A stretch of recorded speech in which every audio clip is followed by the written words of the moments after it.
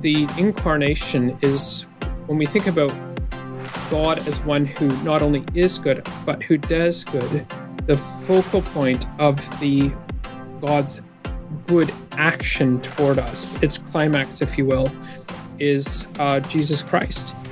And he is the Savior. And when we confess him, when we follow him, when we love him, we receive a share in what is his. And what is his is what is common to the Father and the Spirit. Does doctrine really matter? The Apostle Paul once wrote to a young pastor named Titus, instructing him to hold firm to the trustworthy word he was taught, so that he may be able to give instruction in sound doctrine. Welcome to Credo Podcast, where doctrine matters and theological ideas have consequences. Here's your host, Dr. Matthew Barrett, Executive Editor of Credo Magazine and Associate Professor of Christian Theology at Midwestern Seminary. Welcome to the Credo Podcast, where doctrine matters. I am Matthew Barrett, your host. I must admit that one of my favorite books of the Bible is the Psalms. And the Psalms have really been, I should say, on my shoulder throughout my entire Christian life. I keep returning to them again and again, not only for devotion and to understand spirituality, but ultimately to know who God is. I can't help but think of one of my favorite Psalms, Psalm 107:1. Oh, give thanks to the Lord, for he is good, for his steadfast love endures forever. That line is so basic to the Christian faith. It's so basic to the Christian life, in fact. But have you ever stopped to ask yourself, what does it mean for God to be good? And how does God's goodness, after all, connect to other attributes that we're so used to talking about, such as his love and his eternality and so many others? How does God's goodness even tie into discussions of, say, his simplicity or his immutability?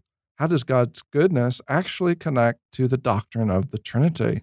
Well, these are not your typical questions. These are not the questions that typically get asked when we enter into conversations about God's goodness, but they are questions that we should be asking, because if we ask these type of questions, we might just discover that God's goodness means, well, far more than what we think or what we see on the surface. And not only do we see the depths of God's goodness in the Psalms, but throughout the Scriptures, and I would also add the theological, the Christian, even the classical tradition, and some of the great thinkers of the Christian faith, from Augustine to someone like Thomas Aquinas. Well, I have asked Christopher Holmes to come on the Credo Podcast and to shed light on God's goodness in a way that brings us into contact with that Christian tradition, and ultimately books like Psalms or specific Psalms like this one, Psalm 107. If you don't know Christopher Holmes, well, you are missing out. He is not only a professor of systematic theology in New Zealand, but he also has written a number of, very helpful and illuminating books. I would encourage you to pick up his book on the Holy Spirit, published with Zondervan in the Dogmatic series, but you also may want to grab another recent book by Christopher Holmes called The Lord is Good, Seeking the God of the Psalter, published by IVP Academic. Chris, thank you so much for coming on the Credo Podcast. Thank you so much, Matthew, for having me. I'm looking forward to our conversation. Now, the first thing I have to say before we dive into some of these deep theological matters is, I'm in Kansas City, and you, correct me if I'm wrong, but you are in New Zealand. Tell us a little bit about how you got there and, what life is like there and how it's so different, maybe from somewhere like Kansas City.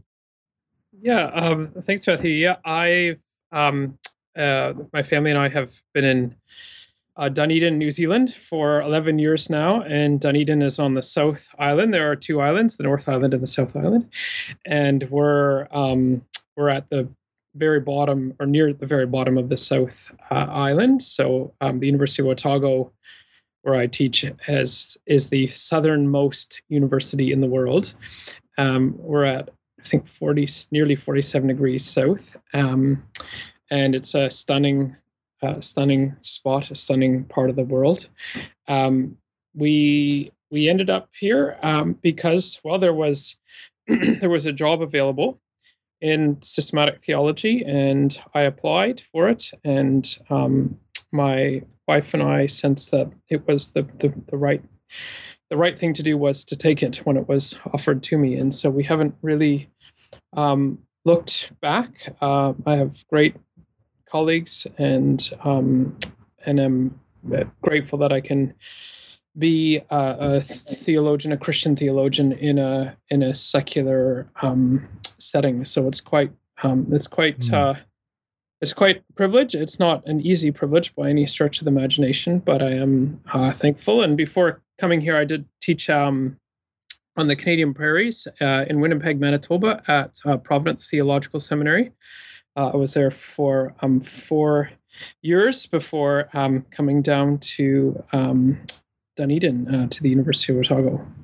And we were just talking before we started on the podcast that in this journey that you just outlined, someone like John Webster was especially influential on your life. Yes, yeah, in many respects, not just in an intellectual sense, but in a theological sense, but very much in a spiritual sense. John was an immensely holy person, and one who had a wicked sense of humor, just a delightful sense of humor. And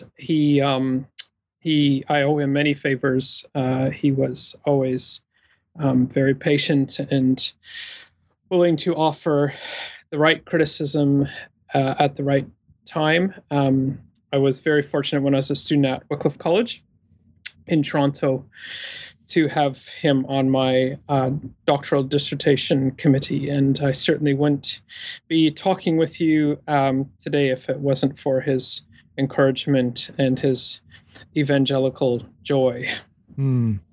Well, I find that those who are the most holy tend to have the best sense of humor. So that doesn't entirely surprise me.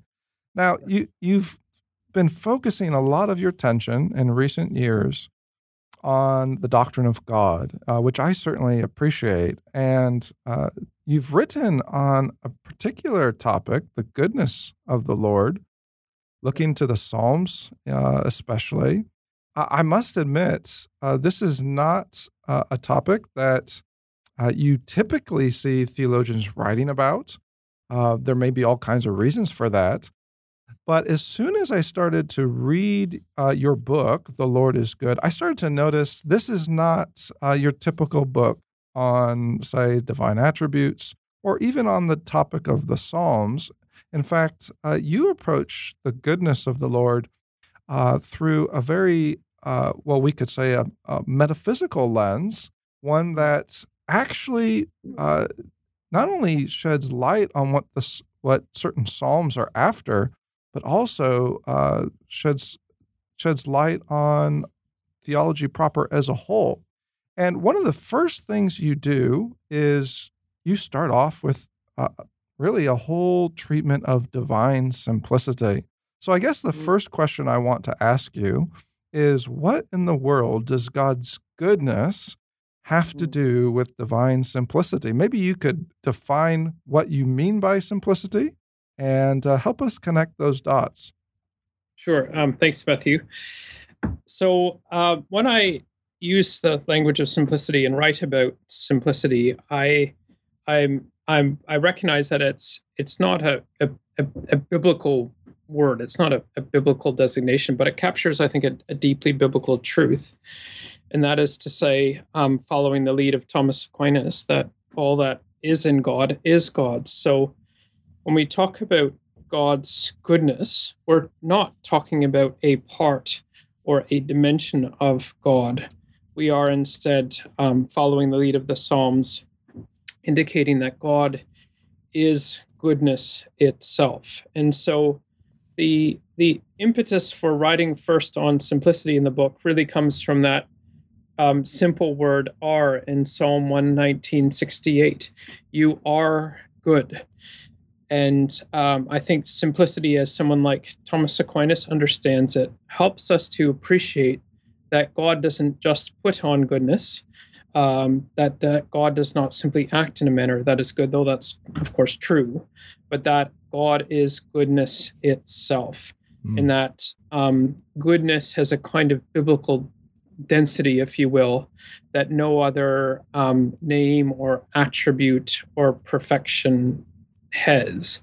There's a kind of priority given to it in the Psalms. It's quite clear, and so simplicity language to me, while it may sound rather daunting, actually captures quite an elegant and simple theological and biblical truth, that when we confess that the Lord is good, as indeed the Lord is, we're saying something that is absolutely true with respect to the very sort of being of God, that God is goodness itself. One of the things that is so striking about what you just said is, if we understand this in the strongest sense, that God, he doesn't merely possess good. He doesn't merely just act in a good way at a particular point, but he is good.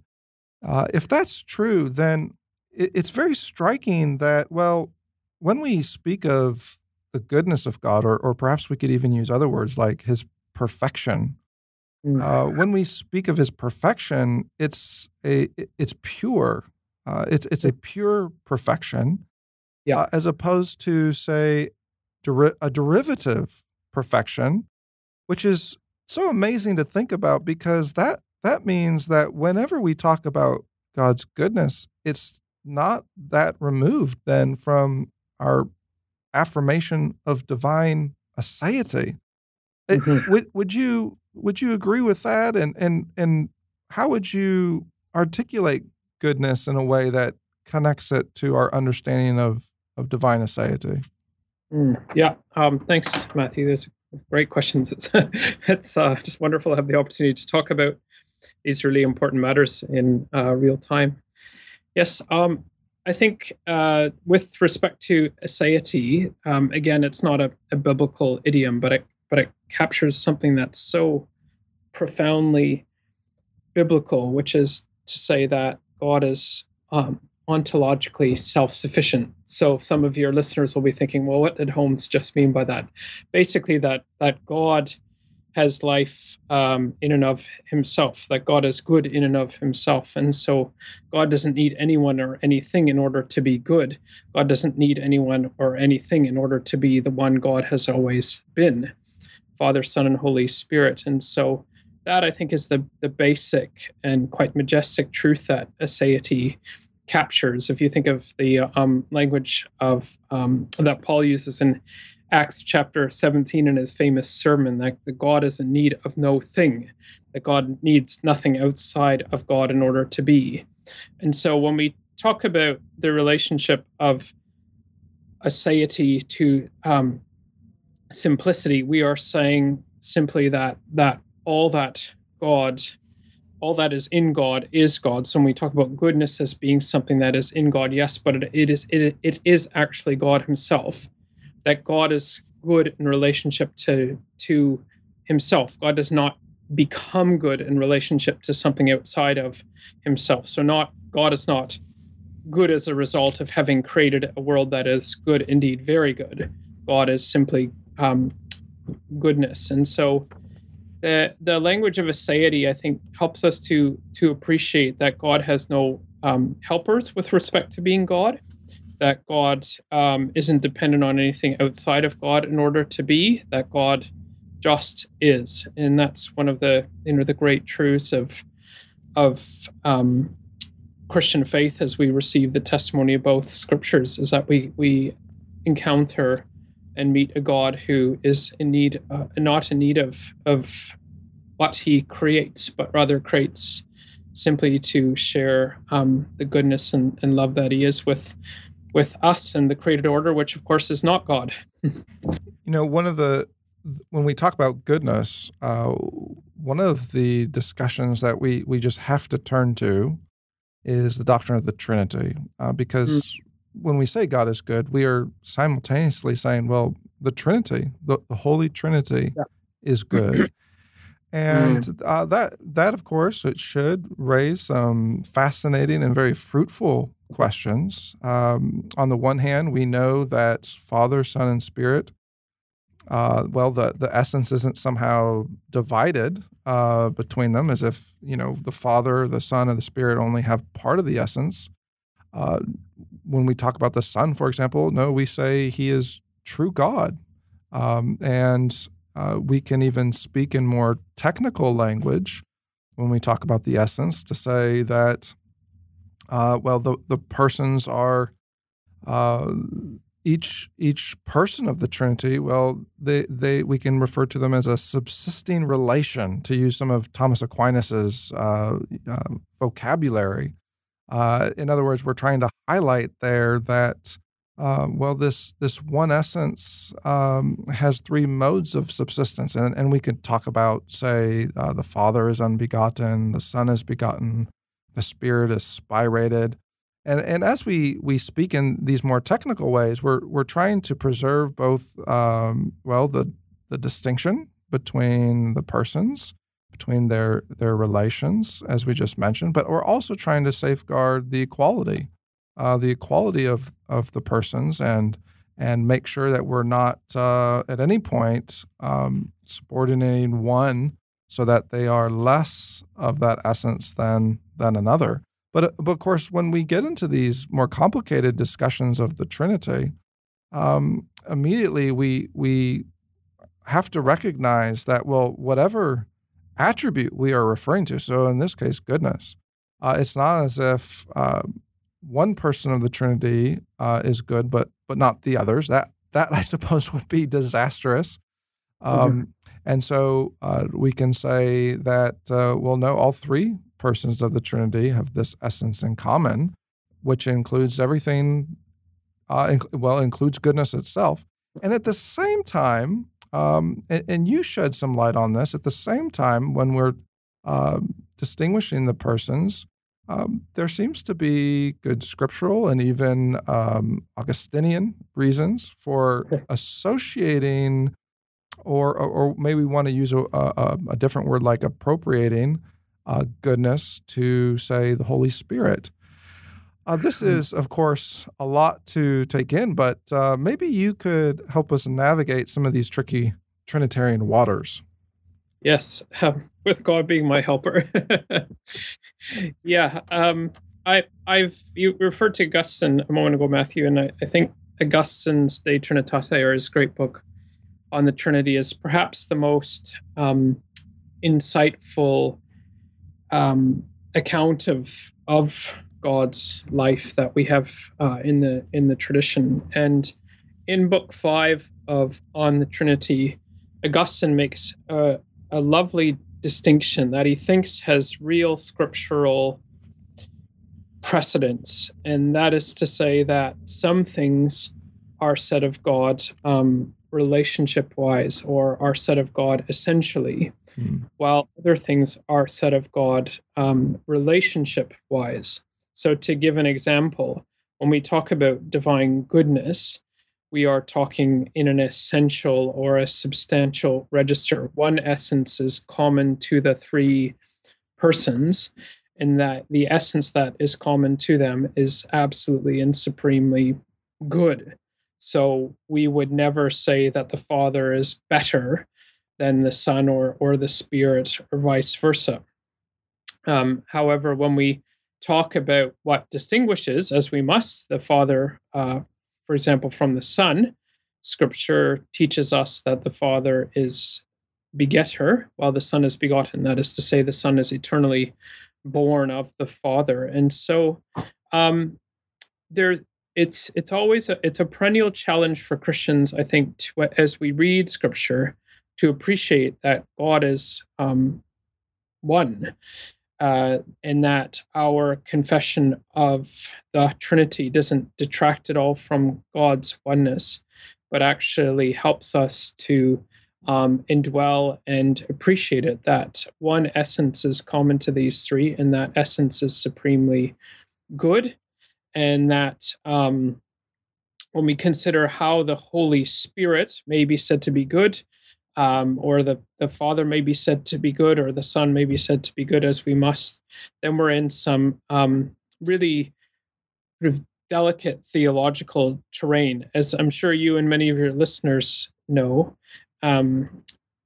the Latin tradition, especially in the form of Thomas Aquinas, likes to talk about the Holy Spirit as the following the lead of the New Testament, as the gift of God, and we receive goodness is communicated to us through the Spirit, or by the Spirit of God, and so you and I would not be able to share in the life of God, share in the essence that is common to the three, were it not for the Spirit's ministry, were it not for the Spirit communicating to us that all that is in God. So we get into some really interesting and I think important waters that involve consideration of language like deification or theosis, or participation in God. I think that has real scriptural bite and salience, and so when we think about what it is that the Spirit of God enables us to share in and participate in, that, then I think we're talking on at an essential level, that the goodness that is common to the three, the holiness that is common to the three, the love that is common to the three, is that which we receive in and through Christ by the powerful working of the Spirit, as the Spirit communicates to us what is common to the three persons of the Holy and Blessed Trinity. One of the ways, you're speaking into participation, and I can already see how you're connecting who God is with then God as creator and creation itself.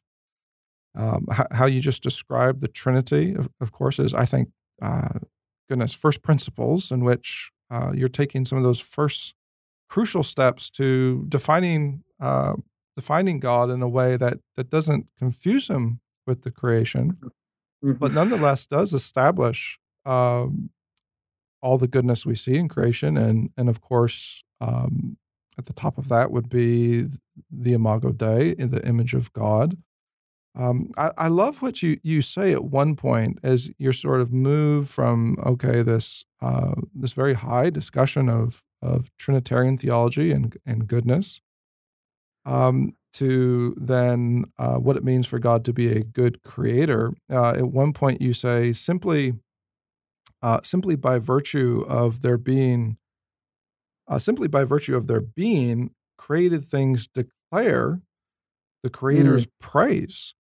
And then you go on to say something that I just found so profound, just a very different way of capturing really the entire story of Scripture. You say, our rebellion against nature renders its testimony largely inaccessible to us. Only through grace are we able to receive the fullness of nature's testimony.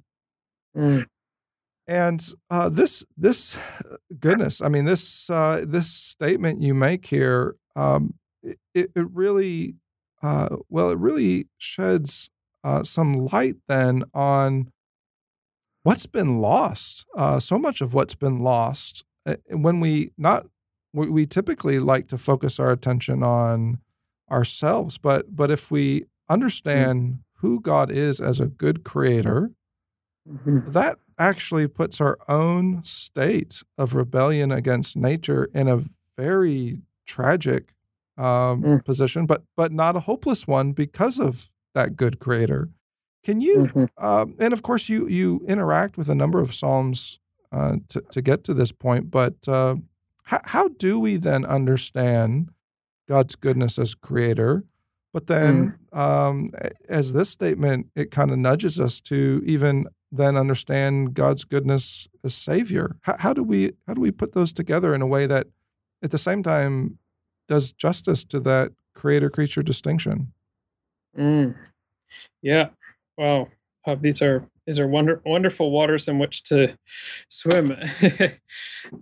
So I think the reason God creates in the first place isn't because God is lonely or because God has issues, as it were, to work out. It's because goodness is God's goodness is communicative, and God creates things that share in the goodness He is in a way that is appropriate to their creatureliness, whether it be a common sparrow or a man or a woman created in God's image and likeness.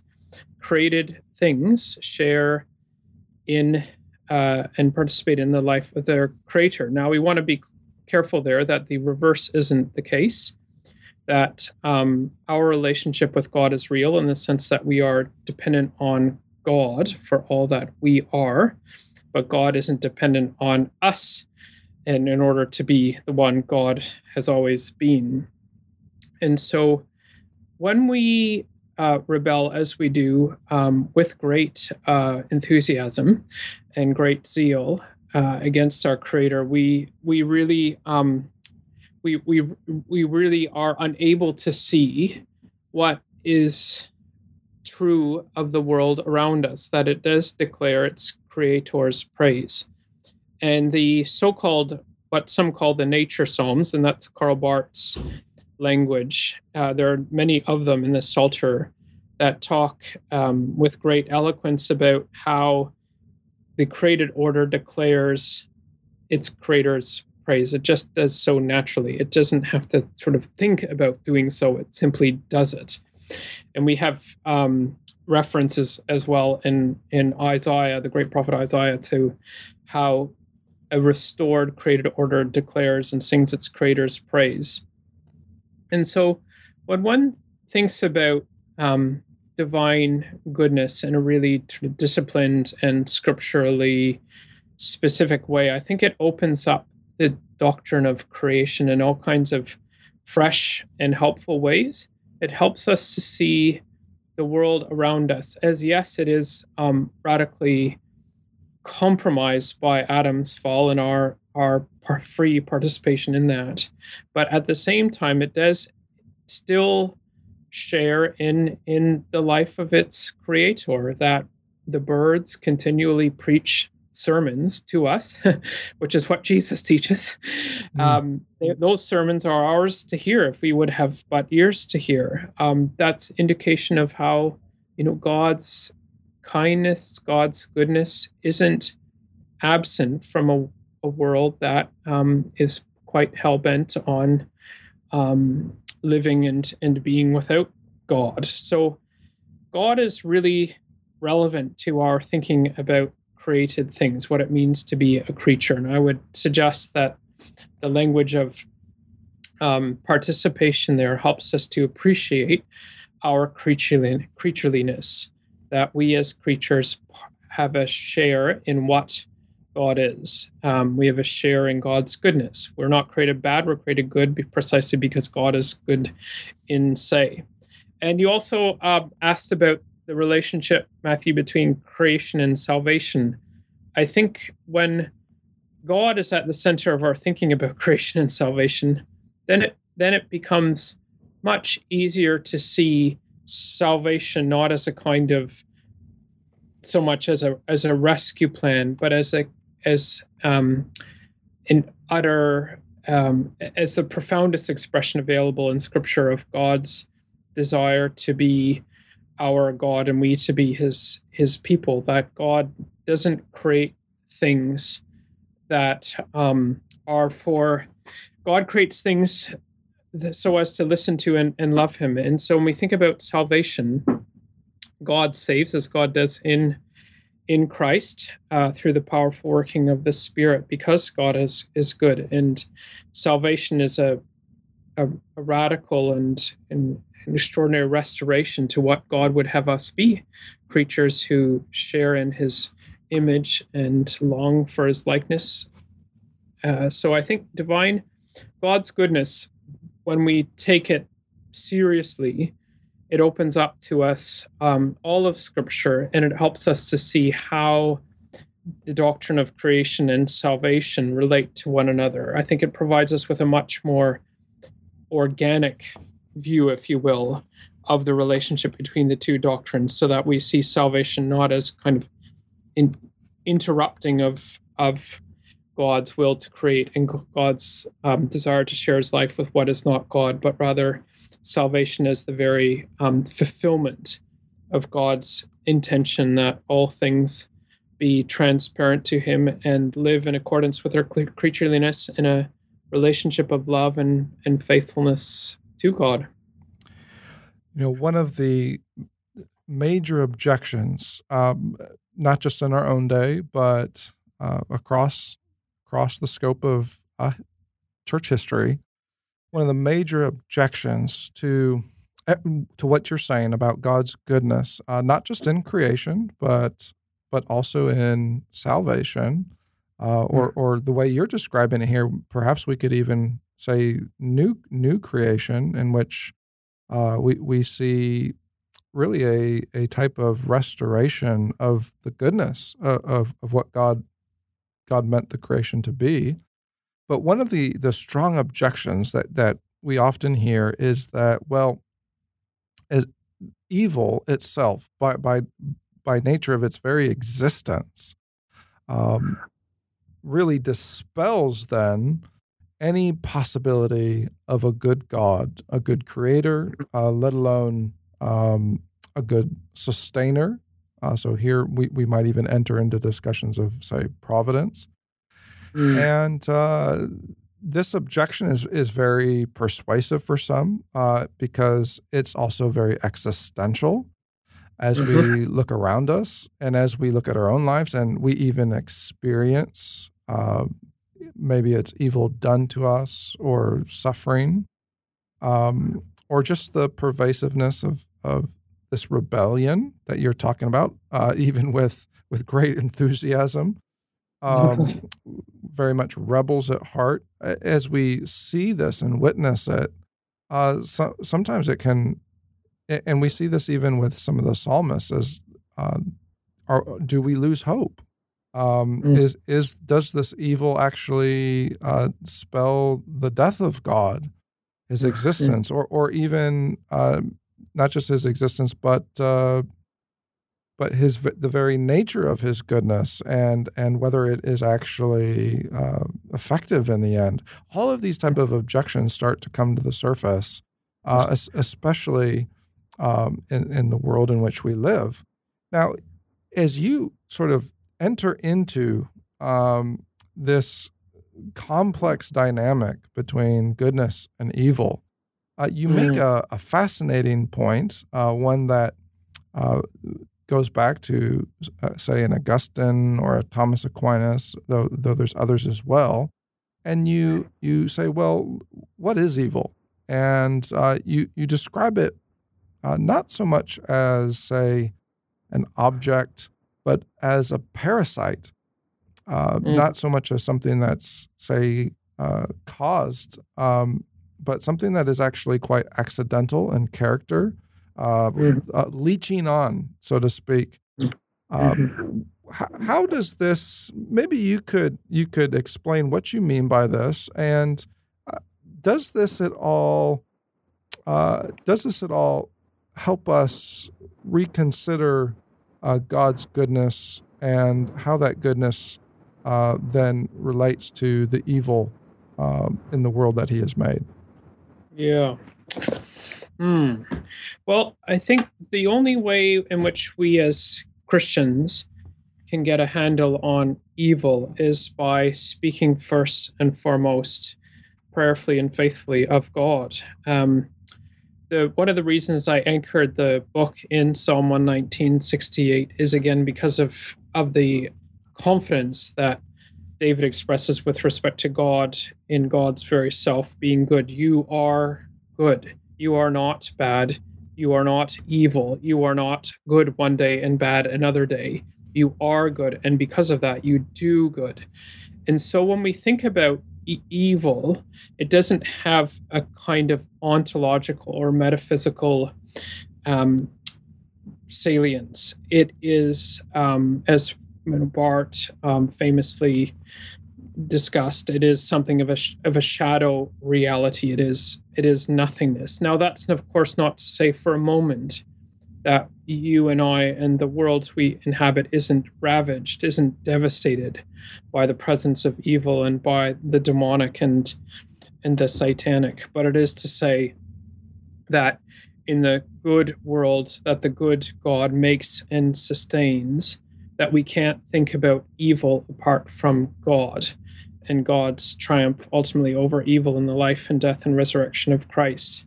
So when we think theologically about evil, we have to constantly have recourse to God and see it as antithetical in every respect to God. So I'm quite sympathetic to what some might call, following the lead of great teachers of the church like Augustine, a more of a privative notion of evil, that is a privation of the good. It doesn't exist. And now, again, what I mean by that, and I'm by no means seeking to be original in this, is that it doesn't exist in the sense that God exists. It is corrupting. It is destructive. Much like a parasite, it only lives in relationship, or only exists in relationship to its host. It doesn't have the kind of reality that God has. And so I think as we confront on an existential level, on a societal level, as we confront evil's presence within, even within the community of the saints, we have to continually have recourse to God as one who is not evil, but is supremely good, and who, in his great mercy, in the fullness of time, sends his Son, our Lord Jesus Christ, in fulfillment of the promises made to Abraham. And so that is our hope as Christians, is that we live in a world in which God reigns, that what God is, i.e. goodness itself, is what gives us our bearings, is what helps us to think clearly, truthfully about what evil is, about its presence, about its future. It doesn't have a future in God's eschatological kingdom, thankfully. We can see what it is when we think about what it is not. And we think about what it is not. When we think about what it is not, it is the complete opposite of God. There's nothing good about evil. And so I would suggest to your listeners that the way in which we approach the mystery of evil is through a robust and reflective consideration of God, what God is. And the simple case I'm making in the book, following the lead of the Psalter, is that God is goodness itself.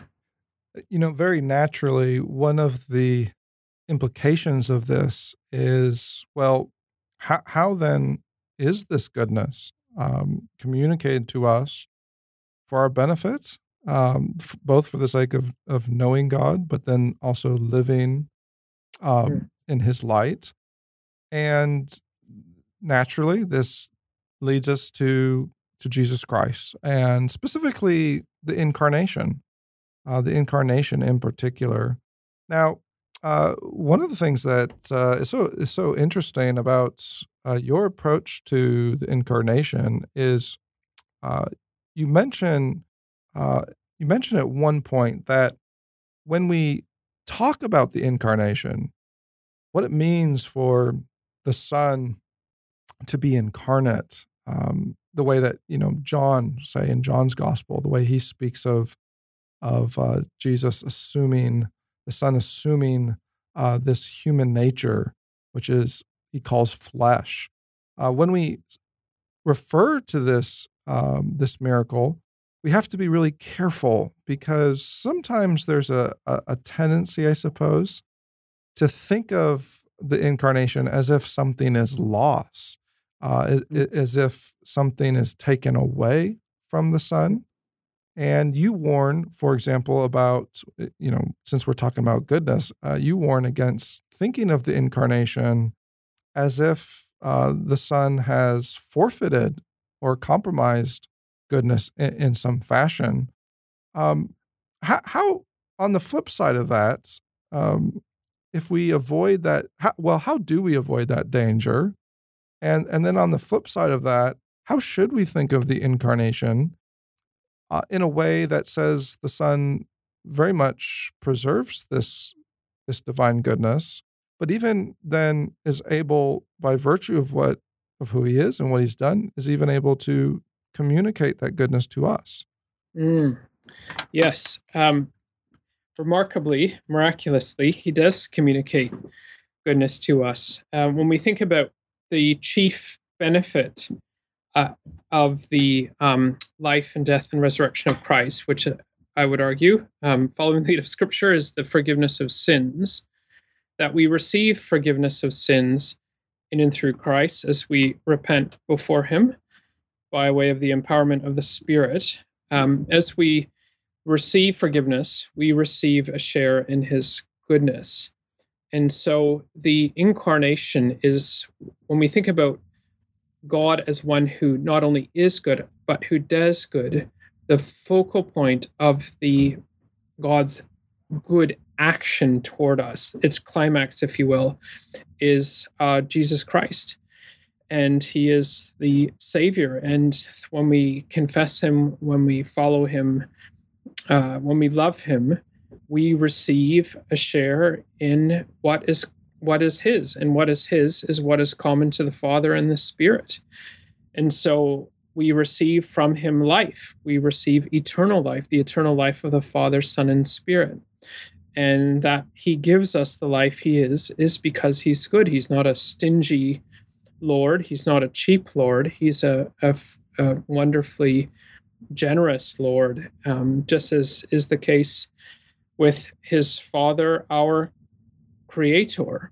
So when we think about the incarnation, I think it's crucial to not divorce a discussion of the incarnation from robust contemplation of what God is.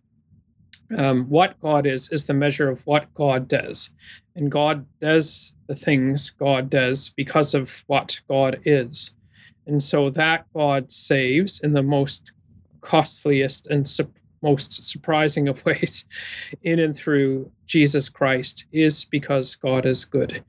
And through Christ, we receive the great benefit of forgiveness and in turn a share in the divine life, the life that is common to Father, Son, and Holy Spirit. And so it's important to approach all of the great teachings, the great doctrines of the faith with reference to God. That sounds quite simple, but I think in a lot of contemporary theology, we've forgotten, you might say, just how utterly theocentric Scripture is.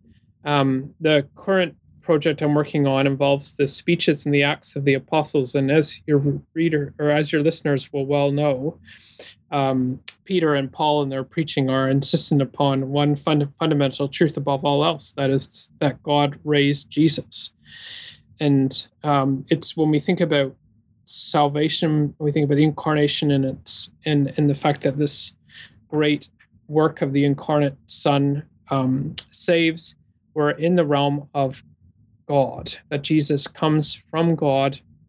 He does what he does in relationship to God as the Father's eternally beloved Son, and he returns to God as the ascended one. So it's so utterly important for it to be faithful to the whole counsel of God as it comes to us in Holy Scripture, to recognize that the engine, the motor, if you will, of all of God's acts toward us is what God is. In the case I'm making, that I hope and believe is a biblically charged one, is that goodness gives us a unique kind of way into considering why it is God does what God does. Well, because God is good.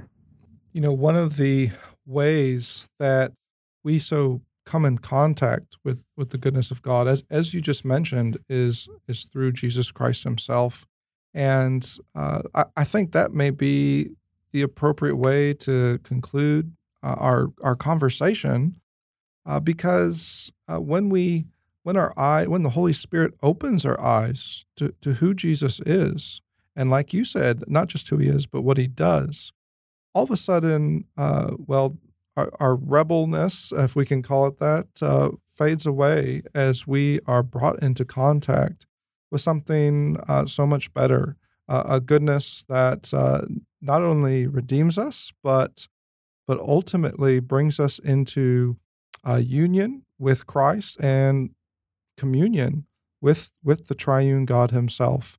This is not just fruitful then for conversations about, let's say, salvation, but as you hinted at a minute ago, even eschatology, as we start to think about, well, if God is good like this, if we cannot divorce his goodness, who he is, then from our own identity, that certainly gives us hope as we look to the future. I would just encourage our listeners, if you've not read Christopher Holmes, do pick up one of his books. You may very much enjoy his treatment on the Holy Spirit, but you may also want to pick up his book, The Lord is Good, Seeking the God of the Psalter. I can't recommend it too highly. I think you will not only walk away with a deep understanding of the very character of our God and of our Creator, but you will also walk away just very moved by Chris's spiritual devotion that is actually quite contagious, as he not only brings you into contact with this good God, but shows you the many, many implications then for what it means to live the Christian life. Chris, thank you so much, not only for writing on the goodness of God, but for also joining us on the Credo podcast. Thank you so much, Matthew. It's been my pleasure. Now you can fill up on theology each day by visiting credomag.com. There you will find the latest issues of Credo Magazine, with articles on key doctrines of the faith, and regular video interviews with Dr. Matthew Barrett, where he answers some of the toughest theological questions of our day. Be sure to subscribe to Credo Podcast to join the conversation, a conversation where doctrine matters.